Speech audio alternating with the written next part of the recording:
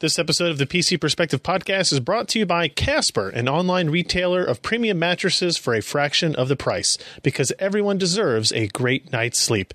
Get $50 off any mattress purchase by visiting casper.com/PCPer and enter code PCPer.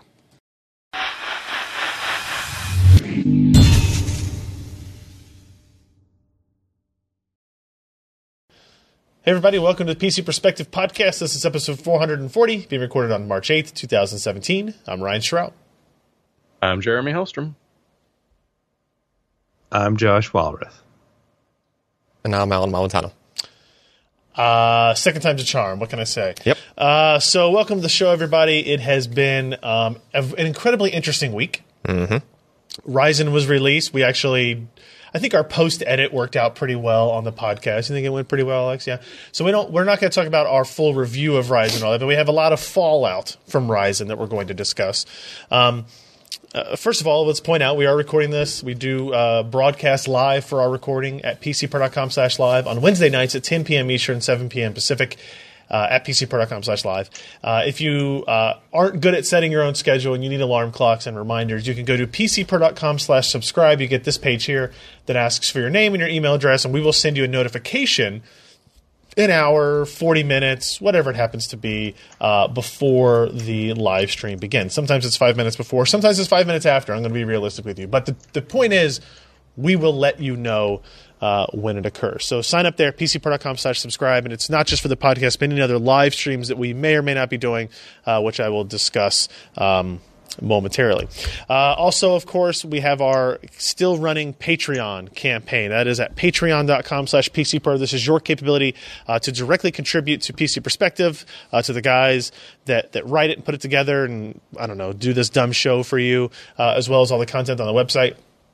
If you go here, this is your capability to kind of directly, monthly contribute to what we do. If you feel like we do good stuff, you run ad blockers or you don't, this is your way of kind of feedback, and we greatly, greatly, greatly appreciate all of you that are supporting us through that matter. And of course, if you increase your contribution and or become a new patron during the live stream, I will read your names on the show. As such, in a moaning voice filled with enthusiasm and passion. Well, okay. Why Cialis for Ryan? See, that would have been a good one. Instead, if you could see what I'm seeing, these guys need the money. Just edited their pledge. There's only a couple of guys that can really be this one. I think they're in the room. Was it you? Did you edit your Patreon? No, I did not edit my Patreon. Well, thank you, sir. I guess I'll take it in a good joke. I did put up an air freshener near his side of the office, so all in jest and good fun. So that's the first one we got. And also, I do want to make sure everybody remembers or knows, if you're watching this live or if you're listening after the fact, if you listen to it early enough, we are having another live stream tomorrow afternoon to discuss the GeForce GTX 1080 Ti. Reviews will go up tomorrow. It'll go on sale the day after. We are going to have Tom Peterson in the office here replacing Alan. Thank goodness. At the table. And we're going to talk about the 1080 Ti. We're going to talk about its performance and its pricing and why they decided to do the pricing the way they did. And, we'll ask questions that he'll probably slide around and not accurately answer, like, oh, is it because of an AMD Vega that you did this? And those types of things. Well, wouldn't that be interesting if that's the way it was, Ryan? Yeah, wouldn't it be? That would be a great idea. And also we're going to talk about FCAT VR. So the VR performance analysis tools that they announced last week with the 1080 Ti that we've been using for a while. We're going to go over some details of what that is, how it works, and why we think it's important. And I think more people are going to be interested in that than the previous FCAT revisions, because you can actually run this at home, right? You can just... You don't have to have capture hardware to use this. You can actually just run this in software only and get really, really interesting data out of it that you can't get. And the software capture works in such a way that it does not interfere with your frame rates or your whatever. It's not a GPU load thing. It's capturing metadata. Yeah, right? It's capturing data from either the Steam VR API or the Oculus API, just depending on obviously what platform you're using there. In other words, it doesn't give you lower results just because you're trying to watch it. No, there may be it's going to be some impact, but it's going to be 1% or less in that regard. That's tomorrow on Thursday, March 9th. Tomorrow, if you're listening to this as we record it, at 4 p.m. Eastern, 1 p.m. Pacific. And again, if you sign up for that email subscribe list at pcpro.com/subscribe, we'll send you the notification. People that were already on that list got an email earlier today kind of telling them about the announcement. And also, I guess very important is we are going to give away a GeForce GTX 1080 Ti on the live stream as well. So you want to tune in for that. Even if you feel like you know everything there is to know about graphics hardware, don't be a dummy. New video cards are yummy. Did that work? That was real close. You tried hard. I didn't realize I was trying to rhyme until the very end, but we get what we can do. It showed. And Tom Peterson's fun to have on the show. So usually he says some dumb crap. But that BO, I tell you, that guy showers once a week, whether he likes it or not. Luckily for people who are only watching the live stream, we haven't integrated any smelling technology. I don't know. So let's get into the actual stuff that happened this week. Like I mentioned at the beginning, we're not going to talk about the Ryzen review, the 1800X review I posted. I'm still finishing my Ryzen 7 1700 and 1700X review itself.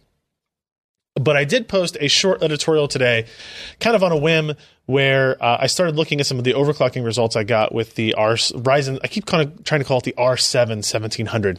And the R7 is the Radeon line. Yep. Ryzen 7 is the CPU line. Not confusing at all. But I did some overclocking testing on it, and I just thought it was so interesting that I wanted to push something out a little bit quicker. So I wrote this story on the Ryzen 7 1700. The subtitle being "The Real Winner?" Because that's how we bring you into the story, right? I don't know. Is it the real winner? Is it? I need to know. I need to find out. So essentially, what I did here was I was testing it, and on the Asus Crosshair 6 Hero motherboard, there's a preset actually in here. You can see these here. In their overclocking presets, they have 4 options. They have a gamer's OC profile. I don't know what that does necessarily. A load the 141 megahertz base clock profile, load a 4 gigahertz OC profile, and a 3600 megahertz DRAM OC profile. And these are just kind of like Asus created defaults or automated specs where they go, hey, they've tested a ton of processors. Here's where they think if you want to get 4 gigahertz easily, just enable this. They change voltages and clocks and all the settings necessary to make it happen. Yep. Now, to be very clear, this is kind of like the lazy man's way out of doing things. Clearly and without a doubt, right? But I just saw it here and I thought, well, the Ryzen 7 1700 is interesting because of a couple things. One, it's the lowest price of the 3 parts they released. 2, it is the lowest TDP of the parts they released. The other 2 parts are 95 watts. This one is 65 watts. It's other than that, it's still 8 cores, 16 threads. It still has the same PCI Express configurations and interfaces and all that type of stuff. And I think because of all of that is how they can get away with having just a generic, here's your one-click overclocking profile, because it's not like there's a big range of different hardware that they have to support for for this thing. 3 parts. Right, and I think, Josh, you can add some input to this. If you were guessing, based on the Global Foundries process and what we know about the CPUs and how we seem to have hit overclocking limits that are pretty much static across all 3 SKUs, there's not a lot of difference in these chips out of the door, individually, right? It's not how would I it's say? not like there's a different number of thermal sensors on one versus another. No, but what I mean is they're all kind of they all kind of come out the same. Either they're working or they're not. There's not some big variance where this one bent down poorly, so we're going to make it a Ryzen 7 1700 instead of a 1800X, and it won't overclock as well or something. Yeah, right. But that's not the case because they seem to be overclocking. Do you think that's the case, Josh? That's something that would be? I mean, there's going to be differences. There's going to be differences between dies and their overall wattage and TDPs and how high they can clock. But AMD has done a ton in the actual design to offset some of these limitations, and especially in terms of power consumption and heat production, by really dramatically turning it on and off portions of the chip. They've got all those sensors throughout, pretty unique power regulation throughout. Mm-hmm. But I think in the end, the limitation that they're hitting is the 14 nanometer process. It's just, I think it's just kind of at the max. As we've gone down from 45 to 32 to 28, Intel was able to get to 22. People who have owned Intel processors from like Sandy Bridge, which is a 32 nanometer process, then going down to 28, have always said, hey, our overclocking headroom has dropped down significantly.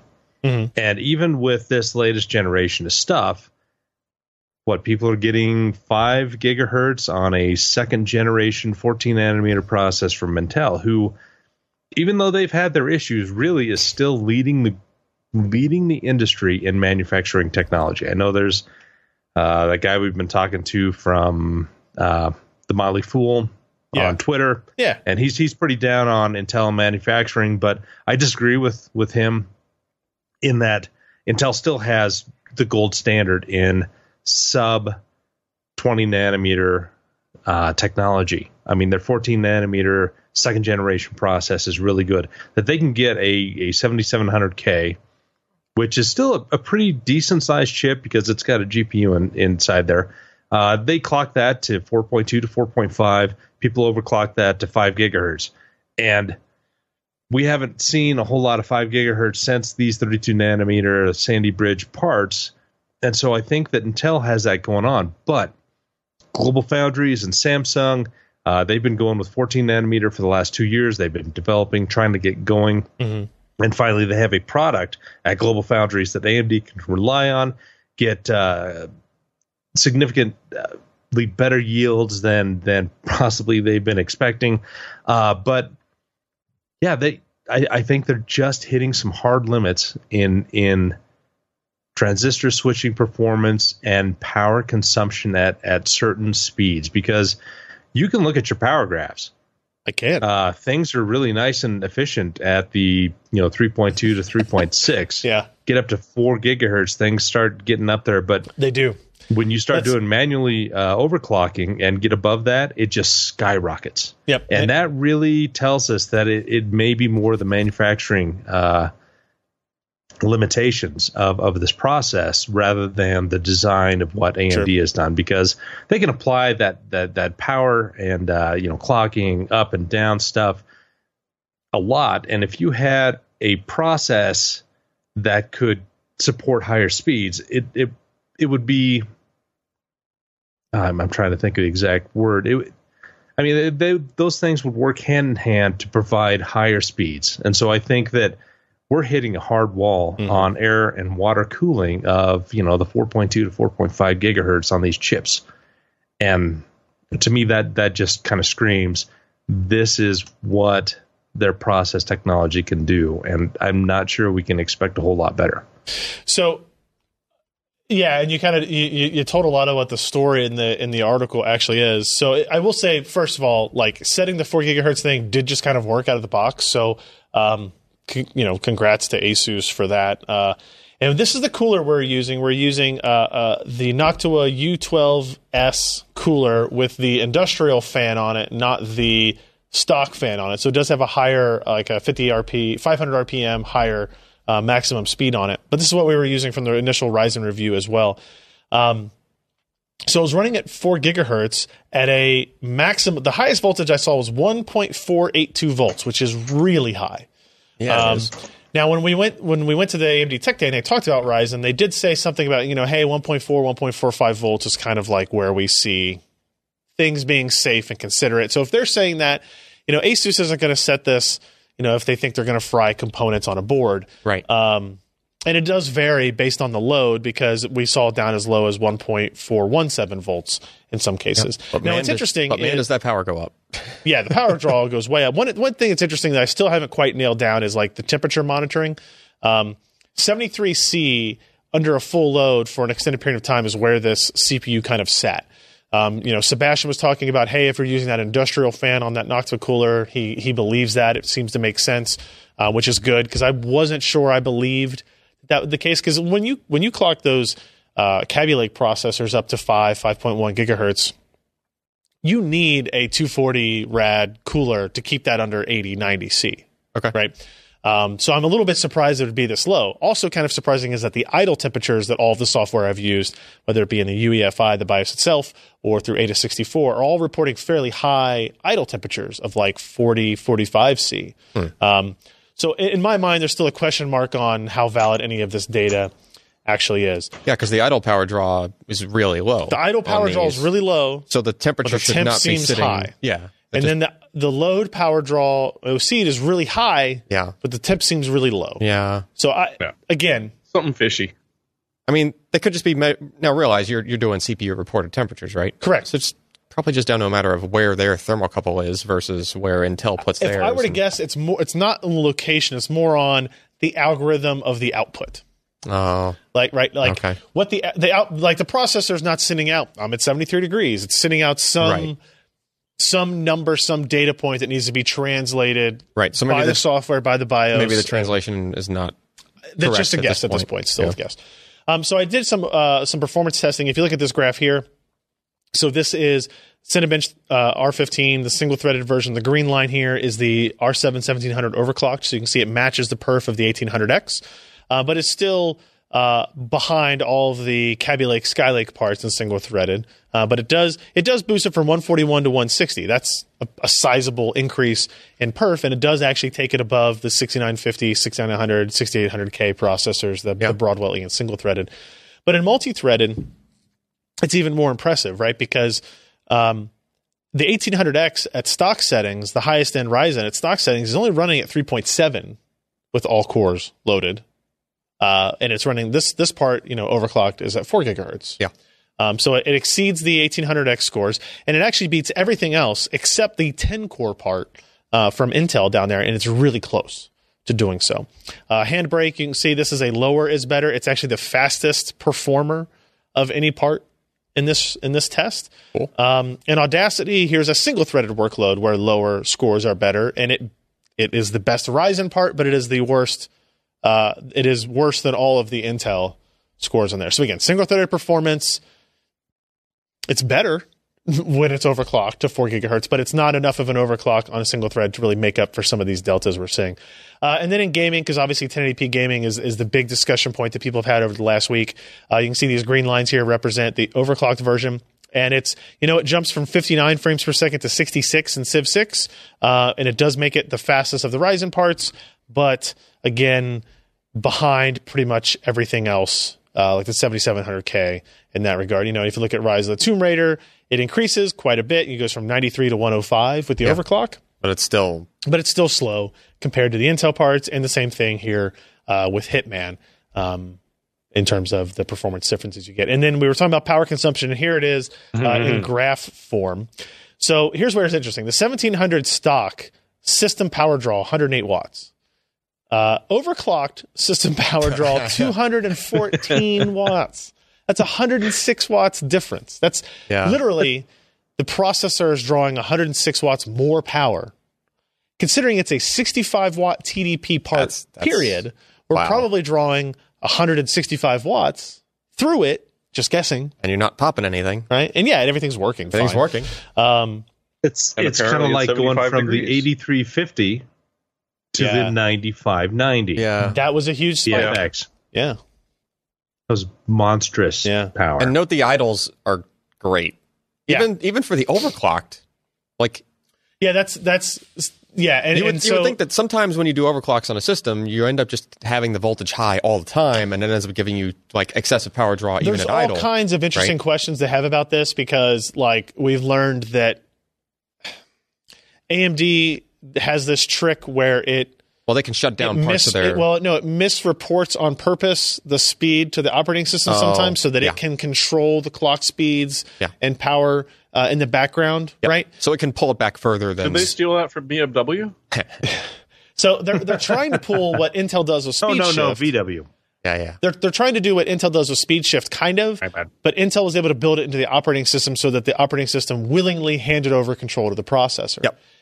AMD hasn't integrated that yet, if they plan to. Right. So they're kind of like running around it and trying to figure out a way to do it. So I think that's how you get to the low power draw, even at a 4 gigahertz, what is being reported as a 4 gigahertz static clock speed. Yeah. Even if they do fix that. Let me posit what? Go ahead, Alan. Even if they do After fix it you're in the done, future, the only thing you're really going to get out of it is just if you look at the CPU speed in Task Manager or whatever, it'll just show at a more accurate speed that it's actually going, right? Correct. Yeah. Go ahead, Josh. Let me posit this. Overclocking is going to become less and less important over the years because the CPU guys have got tighter and tighter control over all areas of the CPU. I mean, they're going to maximize that power and minimize the power and maximize clock speed as much as possible with the transistor budget. And so, like we've seen already, overclocking since 45 nanometers on down has become less and less productive. Yeah. Do you agree with that? Or, I mean, so some of that is like, I know like Intel's design margin for like their CPUs and their stuff, like they're assuming it's the worst case full of dust, fan is caked full of junk, right? So like in the future, yeah, it could get a lot more smart as far as like regulating itself and compensating for the temperature going up or down. Mm-hmm. So in the end, you would get this ideal scenario where it would eventually hit a point like where the better cooling you put on it, the faster it goes. That's what they claim with XFR. Right. But it's not really true. But like that's where it could go as all of this stuff gets better and better about like riding the margin. Mm-hmm. Right, as opposed to just having a dumb the margin. ragged edge, if you will. Yeah, as opposed to the margin just having to be the same margin for like to compensate for really bad cooling. Right. This is exactly what NVIDIA's GPU Boost does. Yeah. Right. It's not a huge variance from part to part, but there is variance part to part and cooling to cooling. Right. And if you're in a well ventilated case, your average clock speeds are higher. I think a lot of CPU companies are avoiding that currently. Still, they don't want to get into that question mark of why does one part perform better than another? Right. You know, and businesses that are buying these parts are going to be concerned about that, which is a valid argument. You would say just Intel is doing that now because AMD is clearly going more along the GPU route, right? Well, with XFR, somewhat. They said they were going to, but they didn't. It behaves exactly like Intel's Turbo does. Like there's the XFR stuff, as far as I'm concerned, is kind of just smoke and mirrors, right? The goal was there, and we have a story on it that Tim wrote as well. The goal is there, and they have the flex. Maybe in the next generation or in another revision, they can implement things in a little bit differently. Yeah. But at the outset, it's a little odd. I would also say that for this particular case, AMD kind of had to take away any headroom that their processors had in order to get to a performance level where they were competitive with Intel on single threaded, even remotely close. Yeah. Right. So a lot of that is probably why. We're seeing these like, hey, the Ryzen 1800X has a max turbo of 4 gigahertz, and a lot of people can't even overclock past 4 gigahertz. Sure. And a lot of that is they're pushing it could have said like, hey, we're going to release a 3.2 to 3.6 part, like I think was the original plan. And now we have a 400 megahertz overclock. That's way more interesting and exciting to talk about than a 0 megahertz overclock, even though it's technically an overclock because all cores are running instead of one. But Intel has the 7700K that has a max turbo of 4.5, but you can push it to 5.0 pretty easily. The whole thing. If they wanted to, they could have released like a 4.5 to 5.0 part and had no headroom, right? I don't see Intel ever doing that. You never know. If there's pressure, you could. I guess. But yeah. In the end, I'm seriously stunned that AMD got to 3.6 to 4.0. I mean, you're not the only one. A brand new design. Yeah, it is very impressive for what it is, right? Like it's a brand new process technology that they're running on. Yeah. I mean, that's just. I mean, NVIDIA, when they did that with the GTX 480, how well did that go? Not great. Yeah. Now, AMD would even kind of would argue is like, hey, this is not our first part on their 14 nanometer process. Like it's the first Zen architecture on it, CPU, right? But they've released GPUs on it. All right. Yeah. So they've had some practice. And do any of the APUs, any of their not yet? No, I don't think they did a 14 nanometer. The semi-custom stuff's not on there either. I mean, no. I mean, if there was, okay, it's a little more 28 nanometer stuff. Okay. So, but in the end, like it's the point of the story was, hey, if you're going to buy a Zen processor, if you want to buy a Ryzen processor, like save $170 Get the R7 1700, overclock it to 3.8 if you don't want the power to be that high, or 3.9, or push it all the way to 4, or maybe you can get 4.1 out of it. Save $170 because it seems and like... buy yourself a nice NVMe drive. Yeah, like it seems like all the parts are behaving identically. Yep. And there's no feature difference between them, so just kind of go for it. I don't know. It doesn't change like the gaming concerns, but it does make it a more cost-effective, potential solution, I guess. I guess it helps the gaming a little bit, but I mean it does, but it doesn't fundamentally change anything. I'm still surprised that they are as close as they are to Intel, just generally. The little odd gaming issues aside, like that's it's not a little gaming issue. Well, probably okay, yeah, right. We're not sure yet. We're still figuring things out, but it has the potential to be more important than a lot of people want to say. But still, even compared to AMD's previous CPU. Oh, yeah. It's a huge jump. Still did it. Yeah. No, they did a fantastic job. It's way better than it was. Absolutely. A couple other quick items. Logitech G533 wireless 7.1 surround gaming headset review. This is Sebastian. Obviously, Sebastian posted this up. You can tell just from the photos, really, when it's a Sebastian article. Look, he's even got one of those it's like that's like the mannequin heads, Do you see like the little plastic thing there? It's nice. Oh yeah. It's he does it right.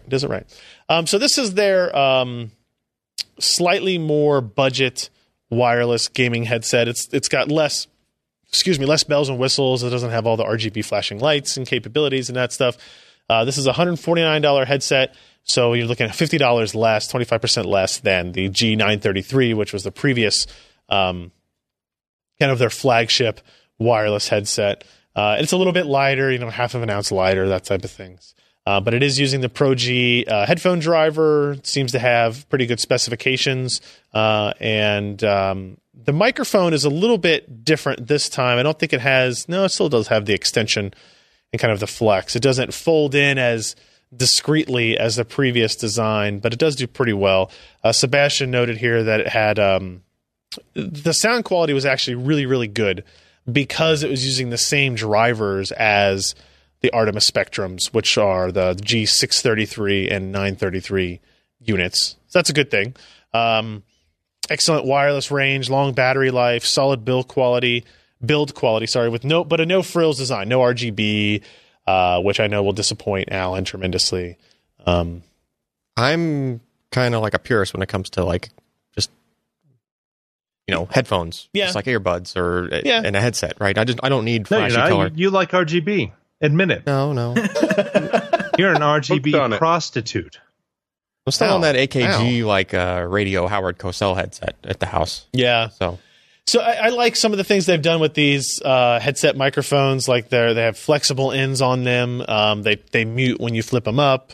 None of these things are exceptionally new necessarily. Yeah, that feature's been in a lot of their volume things, rocker right? head on the headset itself as opposed to inline on the cable. I actually prefer it that way. He did say Sebastian doesn't think they're pretty comfortable to wear as well. And like I said, sound quality is good, and that's really the primary thing. And audio quality also being good. And the Logitech gaming software, even though they have continued to add new features and new products into it, continues to be a really good piece of software, like almost surprisingly so. When you get companies that are this size putting in this quantity of things into software, they tend to turn bad. And this doesn't seem to be the case. So Sebastian gave him a gold award between excellent sound, outstanding wireless range, long battery life, superior construction. The G533 are an easy recommendation for PC users looking for a wireless gaming headset. So apparently the only problem is that the G933 Artemis Spectrum is currently selling for $135, as at least it was at the time of publication as a sale price. I'm going to click this and see where we're at now. $135 still. So that puts it less than the 533, which is interesting. I would probably get the 933s. Well, it depends on if you want something a little bit more understated. I mean, these clearly have a very different look and style than the G533. Yep. So, keep that in mind as you shop around, I guess. What else we have? Lee posted a review of Rio Toro. Who knows Rio Toro? Yeah. I've heard of them, but not very often.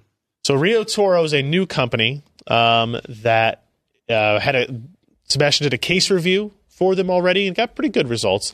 And Lee is doing a power supply review, and it's pretty good. It's okay. It's their first run at things. This is the 850 watt unit. The brand is the Rio Toro Enigma. So I don't know if there's any decoding you have to do to really get inside the power supply. I don't think so. 850, 750, 650 models, 80 plus gold. Semi-modular, which is probably the comments on the story kind of hit on that a little bit, that it was a little disappointing to see a semi-modular power supply. Although, again... But as we keep explaining, that also adds about 10 foot to the cable. Wait, what? Huh? The electrical connection from plugging it in adds significantly more resistance. It's like adding almost 10 It's feet like of cable adding 10 feet of cable. It's okay. I was like, wait a minute, really? Okay. It's amazing. If you're really that obsessed, and honestly, it doesn't make sense electronically. It does make cable routing more difficult from time to time, but no. The ATX connector, the PCIe connector, the 8-pin CPU connector, you're always going to need those. They don't need to be removable. Though I do see the complaint that maybe cable routing is a little bit less ideal because of it. So I'm not going to step through everything here. He'll talk about who the OEM is and what the efficiencies are and the power capabilities of it. And the Corsair CS850M. That's what it's based on? Okay. Yeah. That's interesting based on who I know is working at the company that it's based on a Corsair power supply. Not surprising. $119 is going to be the MSRP. Not too bad for the 850 watt model. Very good voltage reg. It's on sale for $109. There you go. Good efficiency. Yeah. 140 mil fan is very quiet. Weaknesses is that Lee thinks the introductory price seems high compared to the competition. But as Josh mentioned, it's already on sale pricing. A few additional cables and connectors would be nice at this power level. Agreed. And the 85C primary caps and sleeve bearing fans were a drawback as well. Still a silver award from Lee on this one. So if you're looking for another power supply, hey, how about another option for you? There are plenty of power supplies. Everybody has to have one. Well, I mean, I need more. Every computer has to have one. Mm-hmm. At least, maybe two. Sometimes. All right, everybody, let's take a quick moment here to thank today's podcast sponsor. This episode is brought to you by Casper. Casper, an online retailer of premium mattresses for a fraction of the cost. They are revolutionizing the mattress industry by cutting the cost of dealing with resellers and showrooms and passing the savings on to the consumers. This is what the internet has enabled for us. Mattresses through the mail. Everything through the mail. I get my dog food in the mail. I shipped my mattress. You're damn straight I'm going to get my mattress through the mail. You lately get your ice cream in Ship the mail. my pants. I do, in fact, get ice cream through the mail. They don't. Yeah, not. Yeah. What? Well, it's now you reminded me that there's a half of a pint in the freezer. Yeah. Now I want it. That you got in the mail? Speaking of mattresses in the mail, Casper and mattresses are obsessively engineered at a very fair price. They are made of supportive memory foams for a sleep surface with just the right sink and just the right bounce. Plus, its breathable design sleeps cool to help you regulate your temperature throughout the night. I have a Casper mattress. We got one in. It's been a while now. We've been using it for a while. It is in those magical boxes where it's all kind of compressed and put together, and you open it up. Well, take it to the room you're going to use it in, and then you open it up and it expands, and it's like magic. In that way, it is very dense and heavy, but compressible in that form. Mm-hmm. You can buy it easily online. Completely risk-free. You can try sleeping on a Casper mattress, and this is the important part here, is they get the idea that mattress buying sucks, and so in order to make it better, you need to actually use the mattress in your own environment with your own sleeping patterns and see if it makes an impact for you. That's why they give you a 100-day period for returns, right? So you get to use it for 100 days, 100 nights, so you don't have to go through that lying down on a mattress in a showroom for 30 seconds before purchasing process that you hate to go through. And did you know this is always in the copy here. Statistically speaking, lying on a bed in a showroom has no correlation to whether or not it's the right bed for you. So it's worth noting that. Casper mattresses are made in the USA, free shipping and returns to the US and Canada, and you can save an additional $50 toward a mattress purchase by going to casper.com/PCPer and enter the promo code PCPer. That's casper.com/PCPer, promo code PCPer. Terms and conditions apply. Thank you, Casper, for your support of the PC Perspective podcast. There you go. All right, let's get into some more news. The news of this episode is going to be very AMD heavy again. Like I said, a lot of disgruntledness, not disgruntledness, a lot of controversy and discussion around the Ryzen parts. We talked about overclocking earlier. The biggest kerfuffle that occurred is the 1080p gaming results on Ryzen. And basically, I would summarize it as the gaming results on Ryzen without, putting 1080p at the middle of it. In our test here, you can see one of them, Hitman and DirectX 12 at 1080p Ultra. You can see that the 1800X performs significantly lower than the 7700K and well below all of the Broadwell E processors as well. And this was not something that just we saw in one game. We saw it in multiple games, and lots of other reviewers saw the same thing. Now, at first, there was criticism that, why are you testing games at 1080p? We're not going to get into that debate, except to say that if you look at the Steam hardware survey, 43% of the people in that survey have a 1080p as their primary display monitor, right? Primary display resolution, sorry. Now, do people who buy $500 CPUs and buy higher-end GPUs skew towards higher resolutions? Yes, absolutely they would. But it's not going to be like 40% 25 by 14 or 4K, right? I think if you look at the main Steam results, I think it was like what, It was less than 1%. Were 4K. 0.67% was 4K. Yeah. And then it was like less than 2% were 1440p. Yeah. So that's why 1080p is still important, and I think it remains important, especially 1080p, 240 hertz monitors, those types of things are very important. AMD's CVP, which is Corporate Vice President of Marketing, sent me a note that, basically they admit to they're not admitting to anything. These are true results. They acknowledge the results at 1080p, and that this is not ideal for them. They would like it to be better. They talk about working with developers to kind of figure out ways to optimize these games for Ryzen CPUs. The claim being that games for the last decade have essentially been run on Intel processors, developed on Intel processors, compiled on Intel processors. All the debugging and perf work was done on Intel processors. And so just kind of de facto out of the gate, the result is a different architecture is going to behave differently. And in some cases, behave poorly in some of these applications. And there's truth to that. That makes sense, right? How different that could be, I'm not really sure. They have statements in here from Oxide Games, who talked about, Oxide Games is the developer of the Nitrous engine, which is behind the Ashes of the Singularity game. They love cores, they love threads, so they talk about an 8-core, 16-thread Ryzen 7 CPU. They're still working on those optimizations. That's not in the game yet, but they think that the benefit of 8 cores is going to substantially improve their gaming performance and capability. There's also, the argument that if you're running at a higher resolution, those deficits are reduced or removed completely, right? Which may or may not be true, depending on your GPU, right? If you have a brand new GeForce GTX 1080 Ti, for example, you're still going to have a pretty heavy CPU bottleneck, right? Like the GPU, if you have the fastest GPU you could possibly buy, then you're putting the emphasis on the CPU in many instances, even at 25 by 14. So,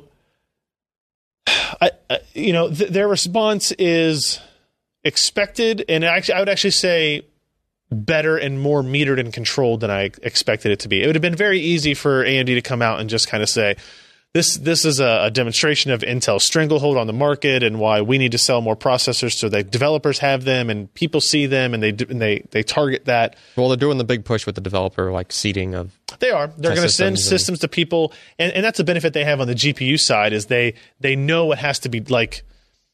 Like, these developers aren't going to go out and buy these parts themselves to do this. Right. For the most part. Some will. But they're not that expensive. You need to get in their face with the whole system and say, look, here, I built this for you. Please use it, right? And that's what the GPU guys are used to doing on the GPU side of AMD. And so having talked to developers, they're incredibly cheap. I mean, seriously. Yeah. And you're working on corporate budgets. And even though you're working on a game developer, they don't want to spend a bunch of money on IT if they don't have to.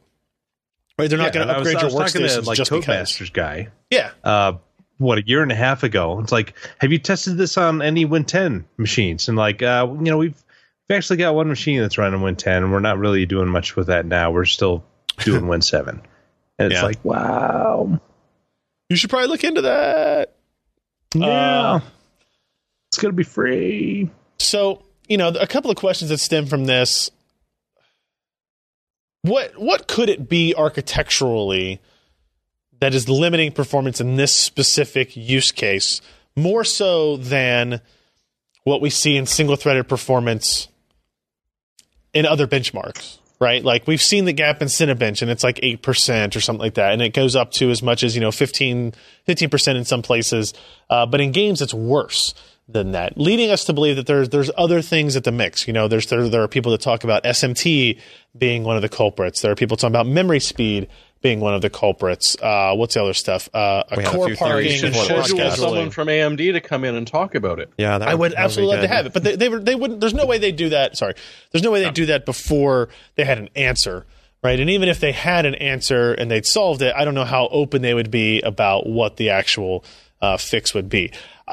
Personally, I don't believe that there are people that are like, give them a couple of months and they'll put in the right patches to Microsoft for Windows 10 and they'll get the right BIOS fixes to Asus and MSI and Gigabyte, and poof, everything will be fine. And I do not believe that's the case. I think you can make improvements. I don't think disabling multi-threading should be one of the options. There's no reason you should have to give up multi-threaded performance so you could not game at poor resolution or poor frame rates. Yeah. But if you disable SMT, if you disable core parking and increase your memory speed, maybe you get 7% back. That's a good start, but it's not 30%, which is some of the differences we're seeing. It still doesn't explain in these games what's going on, And there's been a lot of talk about the Windows scheduler and not doing the things I went back and looked at our storage test results when I was doing that storage test, and my logging shows the CPU use per core, right? And it sure looked like Windows was staggering its load across every other thread to start with before it had no choice but to load more things. Should I go into what I think, or do you want to save that for later? I don't know. You have a theory? You go for it, I guess. It's limitations in the Infinity Fabric. Oh. 22 so megabits? you've got two CCXs, two cores that individually are very fast, but then you've got them working on a lot of common threads and a lot of data coming through. Yeah. And then you're also feeding a GPU through that same Infinity Fabric that's running at DDR4 speeds. So if you got DDR4 2400, then it's actually running at 1200 megahertz. Okay. And when we don't have all the information about what Infinity Fabric does, but it seems like it's 32 bytes per clock. And when you start looking at how much bandwidth that is, it's about 32 gigabytes per. Well, I don't know. I think it's less, but I think it was 28 was what I read. You've got that much contention in between the CCXs talking to each other. You've got individual cores talking to each other, trying to look into L2 cache, see what's been evicted, see what's been changed. When you have all that, and plus, that handles memory accesses as well. So you've got DDR4 running at 2400, which is what, 12 gigabytes per second? No, it's more than that. It's like a theoretical maximum of what, 28? We're talking about DDR4 speeds? DDR4 speeds, yeah. 28 gigs. Yeah. And so when you start looking at all that, fabric is getting stressed, and I think that you'll probably have some information further in the next couple of weeks that will explore these things with memory speeds. But until we know more about what Infinity Fabric does, how it is set up, and what the limitations are, my guess is that may just be pushed way past its limit, and we're seeing some negative results in terms of frame rates and stuff that you're feeding a lot of data to the GPU over a by 16 connection. So my question would be, would we expect the same deficits to occur on GPU compute workloads? So something that's like OpenCL based, right? It depends on where the workload is stored. If it's on the GPU in the local memory there, it's not going to have an effect. But if it's a massive data set that exists not only in memory but in I/O, then you're going to see the bottleneck there. So you're assuming that the gaming data sets are not just stored on an 8 gigabyte GPU then? Correct. I mean, okay, look at it in game. You've got texture memory, you've got polygon stuff, you've got all of that going on, and you've got stuff streaming to the GPU all the time, new information, new data, and changes to what is on the local memory there. And so you're not just talking about, well, you've only got 6 gigs of texture memory. Why isn't that just on there? And you've got plenty of bandwidth in between the PCI and the local memory bus to do all this. Well, workloads don't really work that way. It's not as cut and dried. And as games become more and more complex, both visually and in terms of physics, the data load is going to change across what buses that we have in effect. So depending on how games are coded, you've got stuff that's going to be in main memory that will be streamed to the GPU memory and vice versa, because people like more and interesting, complex things in the games that they play, and that requires a lot of programming that way. If it's the intermodule fabric that turns out to be an issue, that will be a problem for things like Naples that are 32-core processors that are talking about having, 10 GPUs connected for compute workloads and 8 channels of memory, or no. Well, 8 channels of memory instead of 2. Yeah, because arguably they would be shifting more to the GPU to do the workload. The GPU would be the bottleneck itself, but it's the fabric that you've got to get it across. Okay, sure. Okay, we've got to differentiate here. In Naples, they've got an Infinity Fabric that's running on the CPU, but also in between the different CPUs. So you're going to have some contention there, but you're also multiplying the overall interchip bandwidth with all of these. I mean, there's 4 dies per Naples chip. So it's 8 cores, 16 threads, 32 cores, 64 threads on each Naples 4. Chip. Right. Yeah. And so you've got a larger Infinity Fabric overall in the chip. Sure. That has the multiple modules, and that's why you've got But the chip-to-chip communication is going to be slower. Dual channel memory modules. Is it possible that maybe it's not so much that it's slower, but maybe that it's just not that nimble? Meaning you see what I mean? It seems like it's workload dependent. So here's a data point that I have, actually. I went back and looked, and I didn't focus on it that much during the Ryzen review, the initial Ryzen review where I did that storage test, but the single-threaded IOPS off of an NVMe SSD, because you needed an NVMe to at least go this high to see where there was a difference. My thread, provided that the thread itself is the limit, like running at 3.5 gigahertz, which is what I did for that testing, it capped out at around 200,000 IOPS. It had to hit a pretty high Q to do that, but like on Intel, it capped out at around 200,000.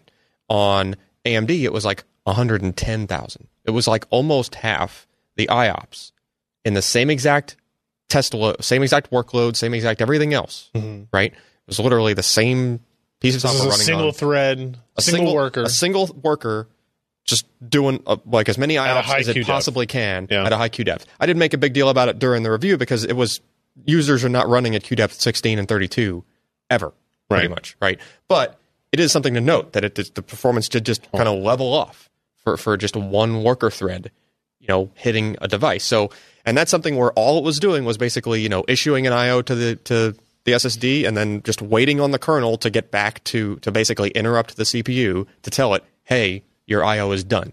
So maybe it has something to do with interrupts combined with Infinity Fabric. Who knows, right? But it was a pretty significant difference, right? At the same clock speeds, where everything else looked pretty much the same in all other situations, all of a sudden you had this one weird bottleneck scenario where it was almost half the performance. Interesting. We like data. We like data points. I hate it. I actually hate all data. Everything should be experience-based. Everything's a great processor. Everything's great. Is this your new site that you're starting up? Yeah, it's my new experience-based. It's my new YouTube channel. If you stick at 60 hertz for everything, you're going to be happy with 30. this processor. Get a 4K 30 TV, you're fine. But run it at 1080p 30. Put a little dab of heat paste over here. And just make a happy little tree. Look at the processor. It runs lovely. All right, we got to get through some more damn stories. Let's do this. Ryzen. Tim wrote a really good article, editorial, whatever, summation on AMD XFR. This is something that I had misunderstood initially as well, that XFR as a technology was actually enabled on all Ryzen CPUs, but the X SKUs, the 1700X and the 1800X, apparently have a wider range. They get that extra 100 megahertz boost. Josh, you anything that stands out from this other than kind of getting us back in line with what it actually did? No. Sorry. No, I mean, you're going to have variability in between dies. So the dies that are in the middle of the wafer that have the best optics that are being focused on them in lithography, you're going to have better chips, and that's just the way it works. And so when you have these X chips, they are going to show an improvement in TDPs and maximum clock speeds and how high they can go without kind of breaking the bank in terms of thermal envelopes. So these, the variances seem to be smaller than they were in previous generations, but they're still going to be there. Yeah. And so 1800X is still going to be a better part overall than the 1700 overclocked. And you can see that in power consumption and overall performance. Hold on.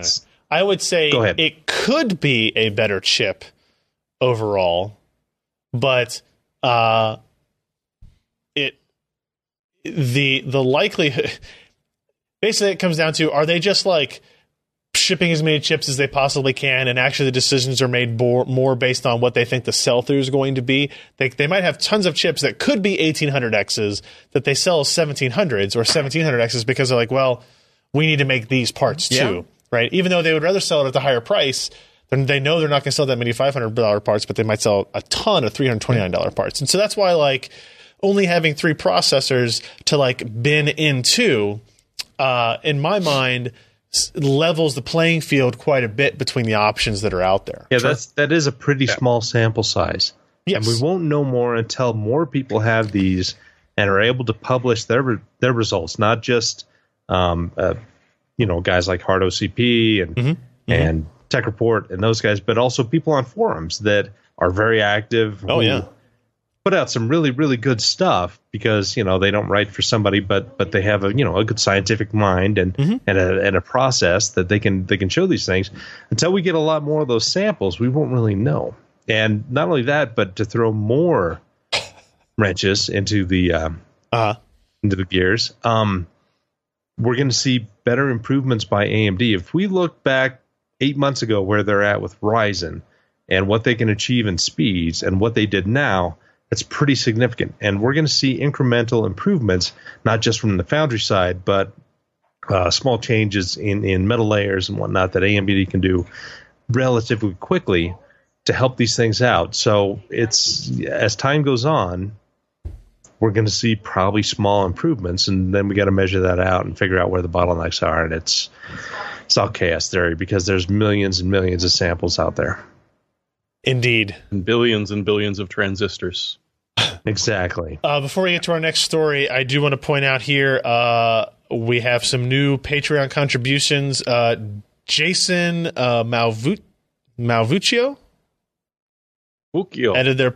Okay, we'll say either way. Edited their pledge from $3 to $4. How do you say that? Malvuccio. Yeah, sounds Italian.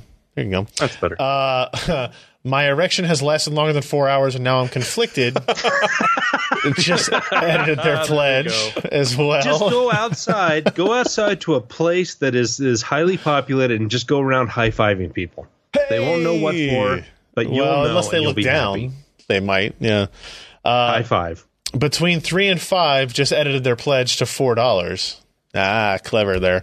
And Filippo Dinolfo is a new pledge at $3.99. So thank you, Filippo, for that. And then I got an email from somebody at Cyber Media Communications, which we don't really need to know about that. All right, so let's run through the rest of these news stories a little bit quicker, guys. BioStar showed a Mini ITX AM4 motherboard. But interestingly, it's based on the X370 chipset, as opposed to what I thought was going to be the case, which is where Mini ITX motherboards were just going to use the processor's SoC and storage capabilities instead. Yeah. I don't know. Jeremy, anything on this stand out as interesting to you other than the confusion on the chipset part? Not really. I mean, it's getting a little frustrating that there's been a lot of miscommunication about the chipsets and features and that. But one of the things that's nice to see is, hey, Mini ITX systems hitting very, very soon. Because I think a lot of people are going to sort of look towards AMD's new things as generally overall powerful enough for what you need it to do. Yeah. Small, and able to be cooled in a very reasonable manner. And a tiny little system, going to make a great PVR, going to make a great home theater system. So focusing, I honestly, I think focusing on tiny little motherboards for the Ryzen makes a lot of sense. Yeah, I'm trying to look at the specs here. X370. Okay, I've got a question. Why would they use an X370 with that loadout that they have? I don't know. That's what I'm trying to figure out. Like, maybe there's more USB ports. B250 or B350. There is a B350, but there's supposed to be the X300, which is like an almost nothing chipset that depends on the SATA essentially and storage. It's a physical layered chip that allows the CPU SoC to work. I mean, maybe it's just cheap enough where they could just hook it up and just not use all the pins and just say fine. I don't know, but if you look at the board design, like that chipset's right in the middle. Yeah. It takes up space. Sure. That you wouldn't have to take up otherwise. I just don't get it. I agree. Not fair. I mean, I don't know. I don't get it. And it looks like it's got, 4 SATA ports on it? Like, it's not exceeding what the other product can do. I don't know. We've got a single M.2 as well. So, I mean, true. It's an interesting design. We got to get our hands on it and see how it goes. We need to see more of these types of form factors in the AMD. We want to see all of the options that exist for Intel to exist on the AMD. Competition will drive us forward on that. We'd already talked about this a little bit, but real quick, Tim did another really good kind of summation story on Naples, which is the the Zen-based server platform due out in Q2. That is 32 cores, 64 threads, 8 memory channels, a theoretical maximum of 2 terabytes of DDR4 memory, although I don't think the modules exist yet. No, to get us to that capacity. Across 8 channels? 8 channels, but... That's potentially 16 slots. Yeah.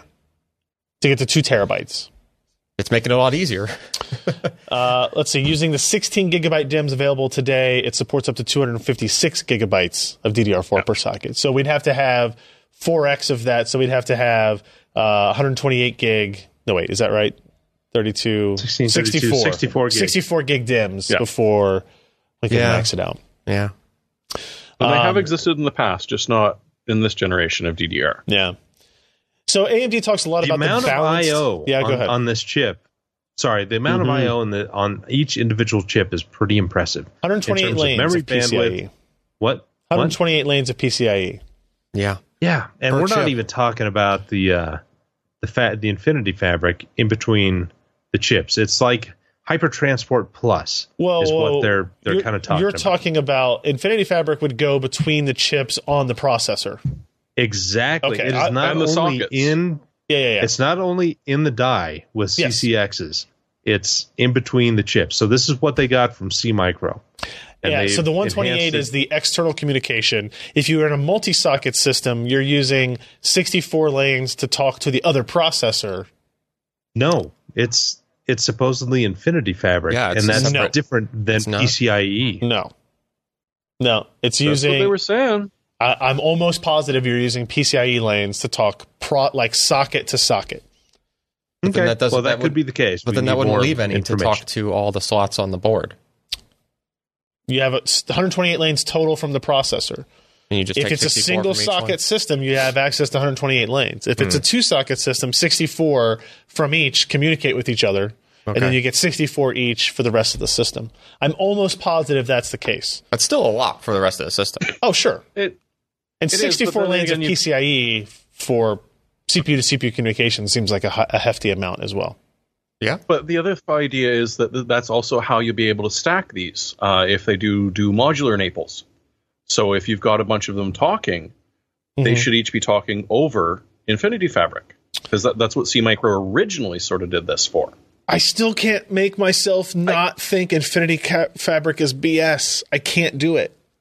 The name is so awful. Well, you got to see Naples before you can really say one way or the other. It's not sketchy, but it's limited. Well, and it's when we went to the tech day where they talked about Vega, they talked about Infinity Fabric there, meshing some of the parts of Vega GPU together. They talked about and they talked about like Infinity Fabric on this part over here, and then this part, and then actually we kind of started developing it with like Bobcat and those APUs, and it all sounded so different. Yeah. And I was like, it sounds to me like you just have these communication protocols on these different platforms, and maybe one day you think you want to have them all coalesce into one thing, but right now you're just going to be very vague about them and call them all Infinity Fabric. Well, here's the problem. That's what I feel probably like. Correct. PCIe does not, as far as I know, support coherency. And that is absolutely crucial for inter CPU connections. Yeah. Yeah, I don't disagree, but now you could, Everything's confusing because we don't have enough information about Infinity Fabric. Yeah. Yeah, so the story on Semi-Accurate, which, despite the name, I know Charlie, they do call it Infinity Fabric, but as you can see, each socket is connected to the next via 64 PCIe 3 lanes. The Infinity Fabric tag is important too. That is the protocol AMD chips now speak, basically Hypertransport Plus. Gosh, it's almost like I said Hypertransport Plus. Yeah, earlier. But he's saying that Infinity Fabric, they're just passing it via PCIe. They're using Infinity Fabric over PCIe. I mean, if they fundamentally change whatever you're talking about, the coherency capabilities of it. So if you modify, it's all how they put together the packets. Right. If you get rid of like the retransmit thing and you just make it a dumb pipe, you can do anything with it. And they could probably not have to. Well, they could probably not have to worry so much about the. You can literally do anything with it. They wouldn't have to worry so much about the error correction because it's going to be two CPUs very close to each other. You're not worried about like how long the lanes are going if they're going to other devices on them. Like you're just going just a couple of inches to another CPU, right? So you can get away with stripping away some of the other PCIe protocol ish kind of stuff and just make it It is both a particle and a wave. Sure.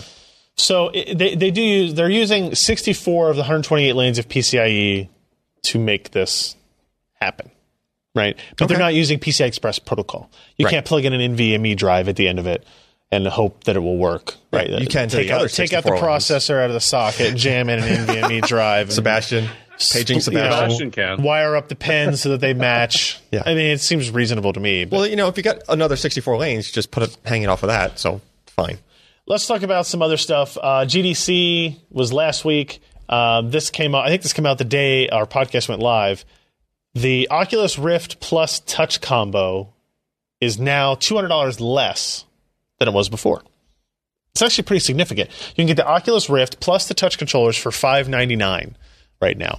And $5.99. as of when this article was written last week, the Vive was still $7.99. Yeah, and the touch controllers to buy them separately is $100. Yeah, which I think is lower than it used to be, because I think I paid $199 for them initially, and now they're $99. So you can get just the Rift by itself for $4.99, just the touch controllers for $9.99 if you already have the Rift. Yep. So they took $100 off of each product, put it down into a bundle for $5.98. To me, that's competitive. That's great, right? Have they changed the price on the Vive? What's the Amazon? Click that link right there. Oh, I just clicked it because it's touchscreen. I don't think they have responded yet. Vive. I don't know that they have to. Why is that not? $7.75 still on Amazon, so they have not. Okay. I will say that's for the goggles, the room cameras, and the controllers, isn't it? Yeah. And with the Rift, you get 2 cameras. All the stuff you need. You get you get an Xbox controller with the Rift. Does the current group of the Rift come with a third camera? No, third camera is totally separate. So even because they don't even really recommend it. Oh, okay. It's more of a what are they like a in development. Beta feature to have the third camera behind you. But you could get away with just one camera in front and one camera behind, and it kind of sort of... No. In order to set it up, you have 2 cameras set up kind of... Can you see those on our desk? You can. They're just... Don't touch them. Don't move them. I had it all configured. I was just putting my hand in front of Oh, okay. There you go. We have these Oculus things set up for the live stream we're going to have with Tom tomorrow, and I was playing some of this Robo Recall, make sure it worked while sitting in that position. And...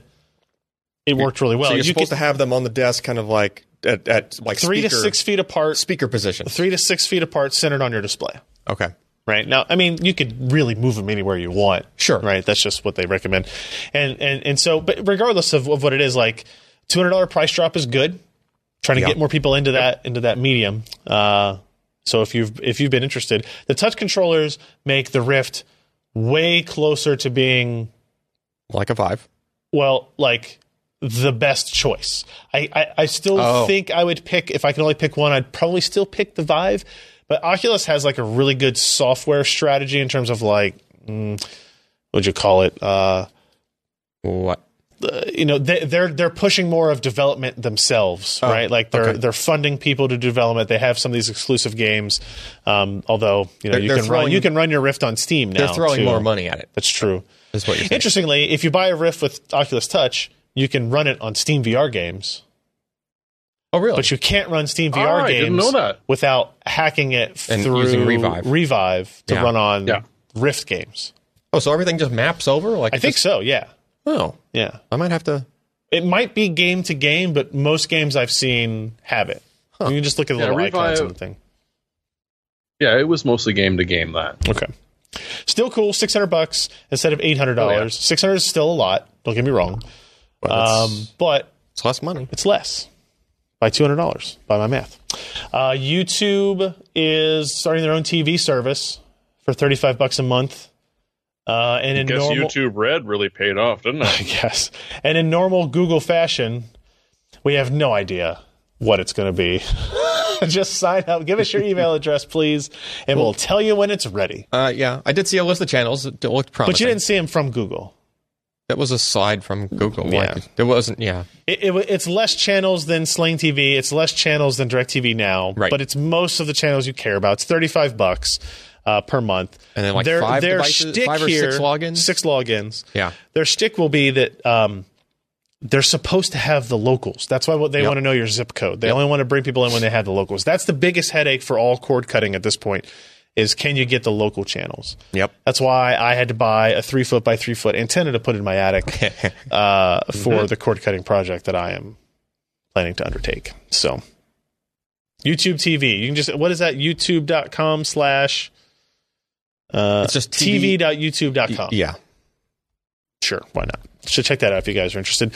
Even if you're not interested, you should go there, put your name in, and give your zip code, so that, because the more demand they see, the more likely they are to have locals in all those places.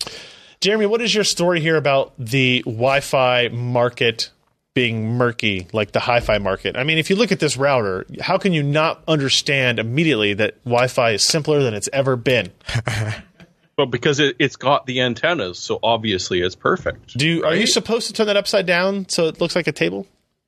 And then walk around to get a better signal for you? That's kind of what I thought. Maybe they'll be gold-plated antennas next. But that was one I snagged from Sebastian's review.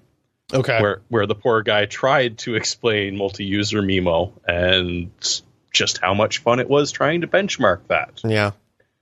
So I linked to that one as well, and I highly suggest reading it because understanding Wi-Fi is a pain in the noggin. Mm-hmm. Like, there is a lot going on. But ours decided to sort of delve into why it is that, I've got a 2.4 gigahertz router, and it's supposed to do 1,000 megabits, and I'm getting like 480, and I'm very upset about it. And people are telling you, no, dude, that's probably what you're going to get, because a lot of the testing is done. Because they add both bands together, first of all, to come up with their rating.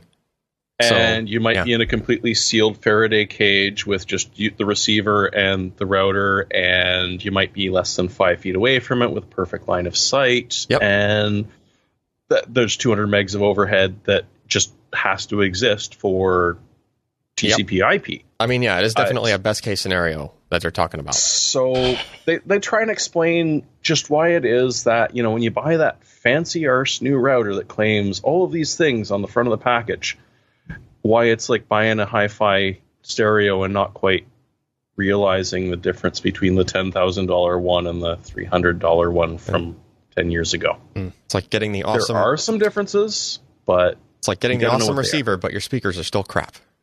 Yeah.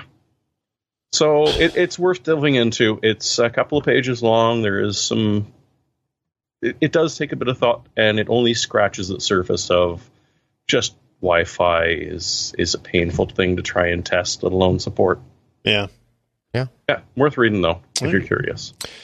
Logitech introduced the G Pro mechanical gaming keyboard. So this is a 10 keyless keyboard, compact design. It has of course, it has RGB lighting effects. Let's be realistic, everybody.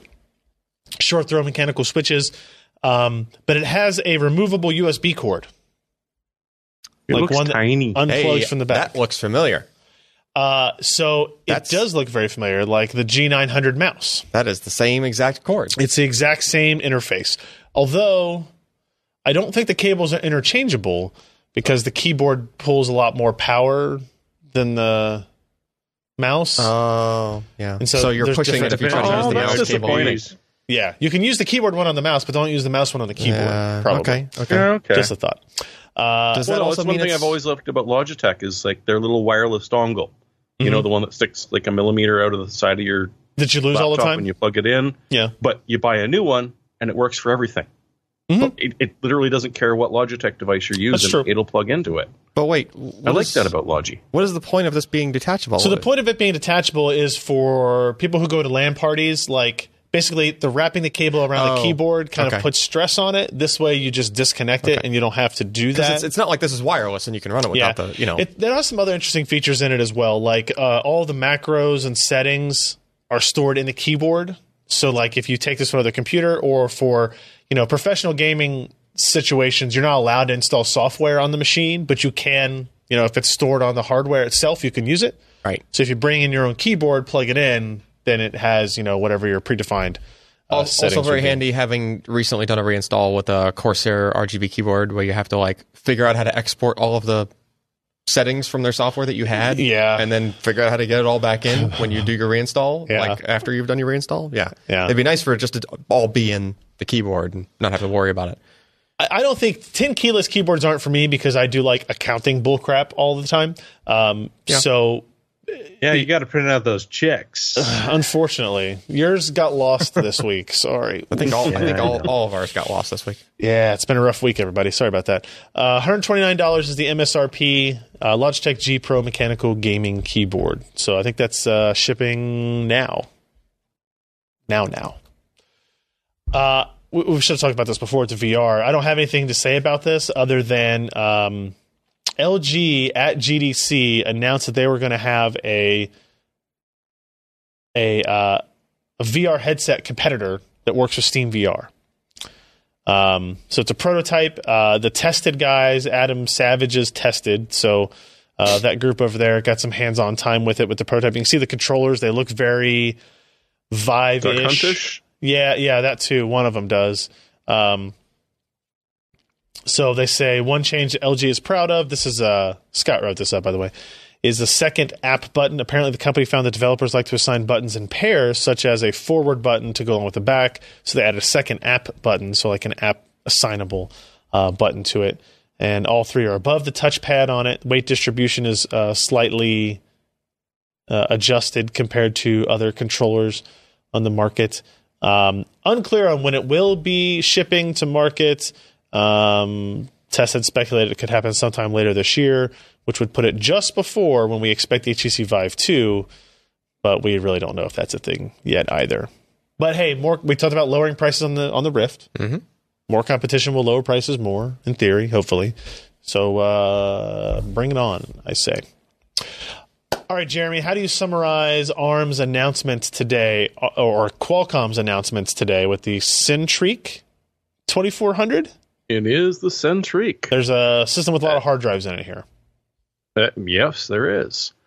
And it may or may not be running Windows Server. But because the key here is it's a Quadro processor. Or I'm sorry, not a Quadro. That was Qualcomm.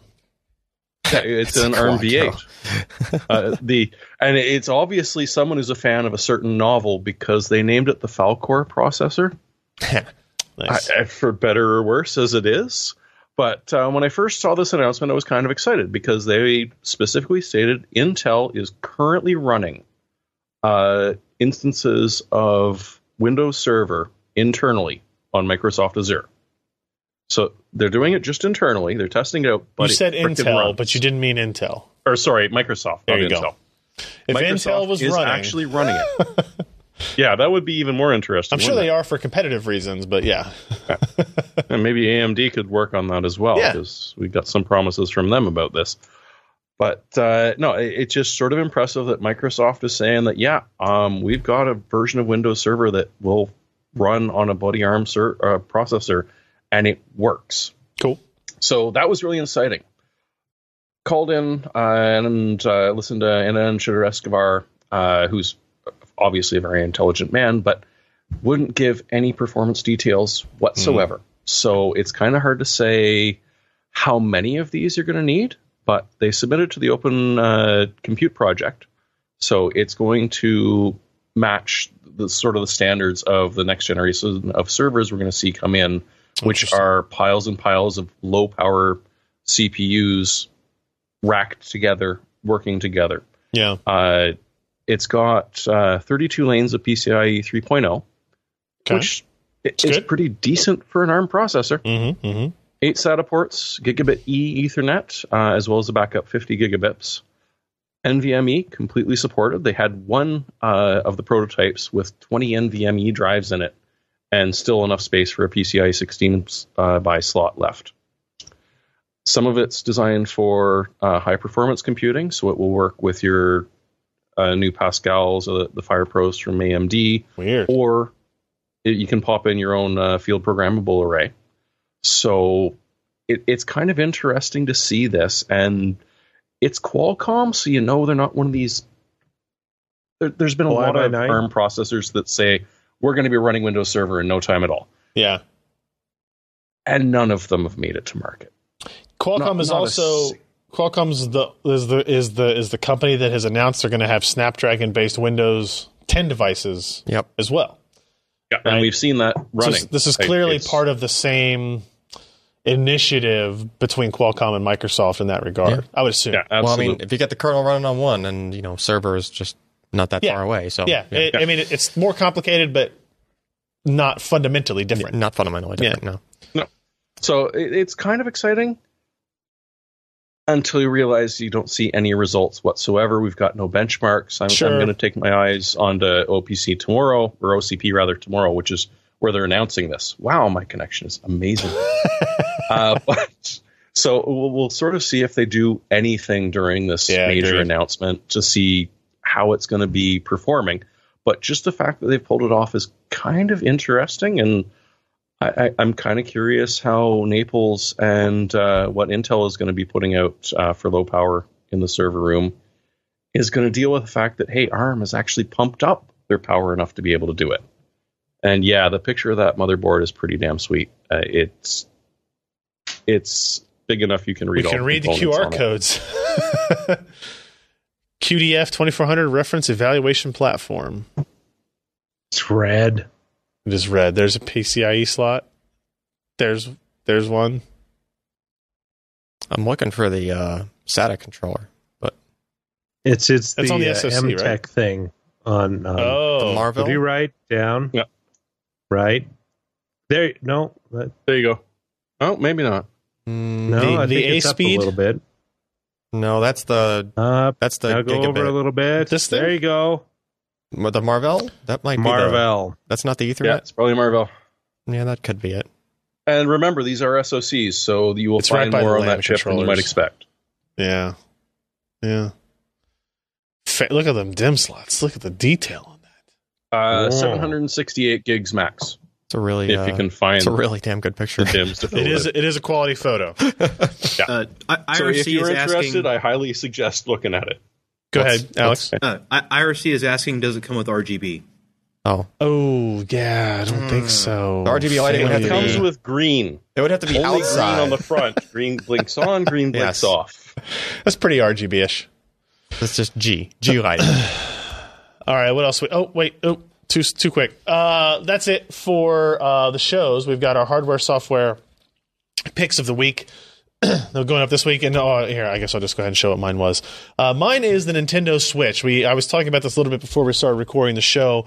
People were asking about whether or not I liked it. Like, don't get me wrong, it's $300. That's expensive. Mhm. Zelda, $60, and it's the only game. Really. So how much did that game cost you? $360. Yeah. But it's really good. I don't know. I can show it on here, and it kind of, whatever. You can see it right there. So, I mean, it's essentially a NVIDIA Tegra powered tablet with two controllers on the side. You can see I'm on my horsey there. Do those controllers separate or? Yeah. So if I hit, on the side. you If gotta I hit this button, Oh. little controllers come off, right? And now the idea here is it's got a kickstand on it. And so when Alan and I go to the park together, which we do all the time, we can set this on the picnic table, and he can take this controller, and I can take this controller, and then now we're playing whatever little sideways. mini games with it that way. And then when I get bored of Alan, because whatever, That's pretty boring. I just slide it back on here, and now it's like the buttons just orient the right way. Since well, notice that there's a one's on top, one on that, one's on that, so that you rotate that way. interesting. And then it's got a dock, so it's got a USB-C connection on the bottom, and you dock it into the dock. It's got HDMI and power, connects up to your TV, Does and it then charge? these controllers come off. There's like you can actually just play it like this if you want. Does it charge the Well, there's a controllers? little Like, thing. does that charge the controllers? Because something has to charge those. Right? Like, how does that work? I think this battery runs out before these batteries. Okay. So, like, basically what that would allow you to So do. those last 4 hours then. So, meaning that the controllers will just recharge when that is being recharged. yes. Okay, so you would have to But have like them, if this is almost dead and these controllers are still have some battery life, that's good, because then when you dock it, it can charge and you can continue playing your game for a little while. Right? right. But then what happens? Okay, so now you're still playing a game, and those controllers are dying Yeah, that at some sucks. point. No, right? that's a bad deal. But now you go back to being on the go. Your recharge the base units or the Yeah, if it's plugged in, it's recharging the controllers at the and same then time. and you redock the Yeah. controllers, and then Yeah. will the controllers charge? Yeah. Or do they just No, they charge. kind of hang out at? No, they charge. All right. It's right. It's out of the box. That's the only way they charge.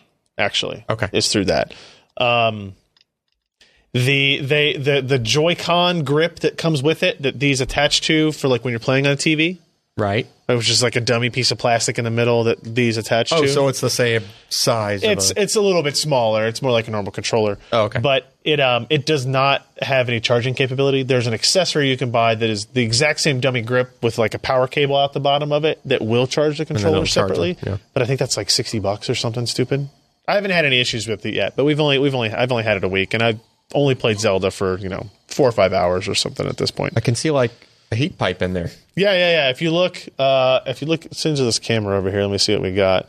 It's kind of hard to see. It's really hard to see. It's got the light's but got to like right reflect on here where this vent is, Yeah. There's a fan. On the bottom edge, there's a heat pipe. You could see a copper heat pipe. You have to spin it around. And there's a fan. There's a fan? Yeah. It's actively cooled. I mean, it's a Tegra GPU running at a pretty high speed. Yeah, I can't really see it. It's a neat device. I wouldn't buy it yet unless you really love Zelda, because there's really nothing else to play for it yet. Yeah. There's, a couple of things, but so far for me, it's been great. My wife and kids are watching TV. I can play this, or, I'm in bed and I can play it for an hour after my wife has fallen asleep, and, I don't have to worry about bothering anybody with that. So it's a neat little toy. So Ken says in the chat that he played Zelda on the airplane on the way to New Orleans today, and it was totally worth it. So it was a 90-minute flight, and the battery was about 50% when he was done, which jives with what their expectations were. $299 for the console when it's in stock. It's sold out everywhere. $60 for the game. So there you have it. So let's see who's next. We got Jeremy up next. What do you got? Well, I usually leave my bitterness of Microsoft at work, but this one truly ticked me off. Okay. I'm part of the Windows Insider, and this is probably the exact same in the US as it is in Canada, but our Canadian listeners, if you would like to follow my link and talk to Microsoft tech support, as I did twice, if you sign up for this lovely little Windows Insider newsletter, and you happen to be an enthusiast who only builds your own systems and has not bought a Surface or a laptop, you're not allowed to continue. Wait, what? Down at the very bottom is a current devices. Scroll down just a bit, and you can see it. What's that? So there is no checkbox beside other. So if other is home-built systems are the devices that you own, you can't join their newsletter. Are you sure it doesn't let you complete it? I've talked to Microsoft tech support twice about this. Interesting. So I'm not just it pissed me off, but I followed what I should do and did it. And so technically, I use an Asus motherboard. So that is sort even of a though device. you hate That's Asus, not what they're asking, because you were molested. I was, but that was back during the VIA chipset days. It's not like it's checking anything, right? So you just pick Asus, Yeah, but that's the point. I am an enthusiast. I don't buy pre-built systems, and I want to provide feedback to them as an enthusiast. That's true. Not as someone who buys a pre-built system. Yep. And if I had, because literally I went through every single thing, and the only way that I could actually technically check would be my motherboard. If I had a gigabyte motherboard, then yeah, I wouldn't even have that technicality. So I would love it if you wouldn't mind clicking through and contacting Windows support to say, hey, I am an enthusiast and I'm not allowed to sign up for your Windows Insider newsletter because I'm an enthusiast. Fair enough. There you go. Rant over. Josh? Me? Yes, you. Why would I want to talk to you people? Okay, next, Alan. Oh, wait. Josh, fine. Didn't even put the proper link in. I bought this. I installed it this evening. I've done a very minimal amount of benchmarking, and it's faster than anything I've seen. Okay. It's 480 gigs at $199.99. $199.99. Thank you. You're welcome. And thank you. It's in stock in Amazon. If you use the PC per code, we'll be happy as well. But you can get a fast M.2. It says 2.6 down to 1.3 writes. Yeah. So it's going to be a fast reader. Yeah. You could use this as your OS drive. You could use this as your gaming drive. Yeah. Which is kind of fun. Load times, down to very little. I mean, this is 3 to 4 times faster. very how technical. small is it, Josh? It's so small. So little. It's like 1/3 the size of a regular DIMM module for your main memory. It's small. There's a Phison E7 controller in there for those curious. Yeah. All right. Very cool. I mean, I'm not talking. It's not going to be a 960 Pro. No, it's not. It's not going to be a 960 Evo. It is among the top of the NVMe SSDs in our charts. Yeah, it's up there, and it's $199. Yep. 99. What is it, Josh? $199.99. Thank you. Thank you. Right. Thank you.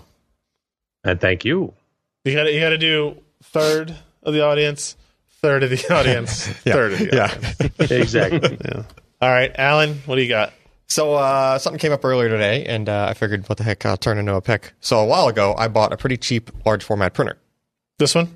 That one in particular, yeah. Okay. Well, I bought the Mark I version of it, but Canon Pro 9000, right? Okay. They make a Mark II now, but it's basically the same as the Mark I. And if you can find one, I got mine off of just like Craigslist or whatever locally for like $100. Yeah. Right? They're online there for more than that. But if you look around, you'll see people selling off like the Mark I if they wanted to buy the Mark II or just something else, right? But Michael Sherlock did an unboxing in his pajama pants. Cool. So for a couple $100, $200, $300, maybe $400 if you want like, eBay in a box or whatever, like brand new in a box. That's still a pretty good price for something that you can print on. What is large format or wide format? What's the size I can print up to? Well, I printed, and actually the reason that I bring this up is because Ryan found this cool 4004 Intel CPU thing on eBay. Nice. Somebody was making a poster of these and selling them on eBay for like $50. And I was like, wait, the 4004 print is open source. So why don't I just print it out on my printer, right? So I just downloaded it. 11 by 17? Printed, and no, that is 13 by 19. So this printer, I believe, will print 14 inches wide, and it'll go longer than 19 inches. You saved a lot of money for Ryan. Okay, well, I'm more impressed than I thought I was. Did you 3D print the frame? No. That frame was a pick like about 6 months back. Those are those really cheap. Oh, you bought them in groups? They're on Amazon for like a pack of 6 for like $10 or something. Did you buy those wafers off eBay? I Ryan? did.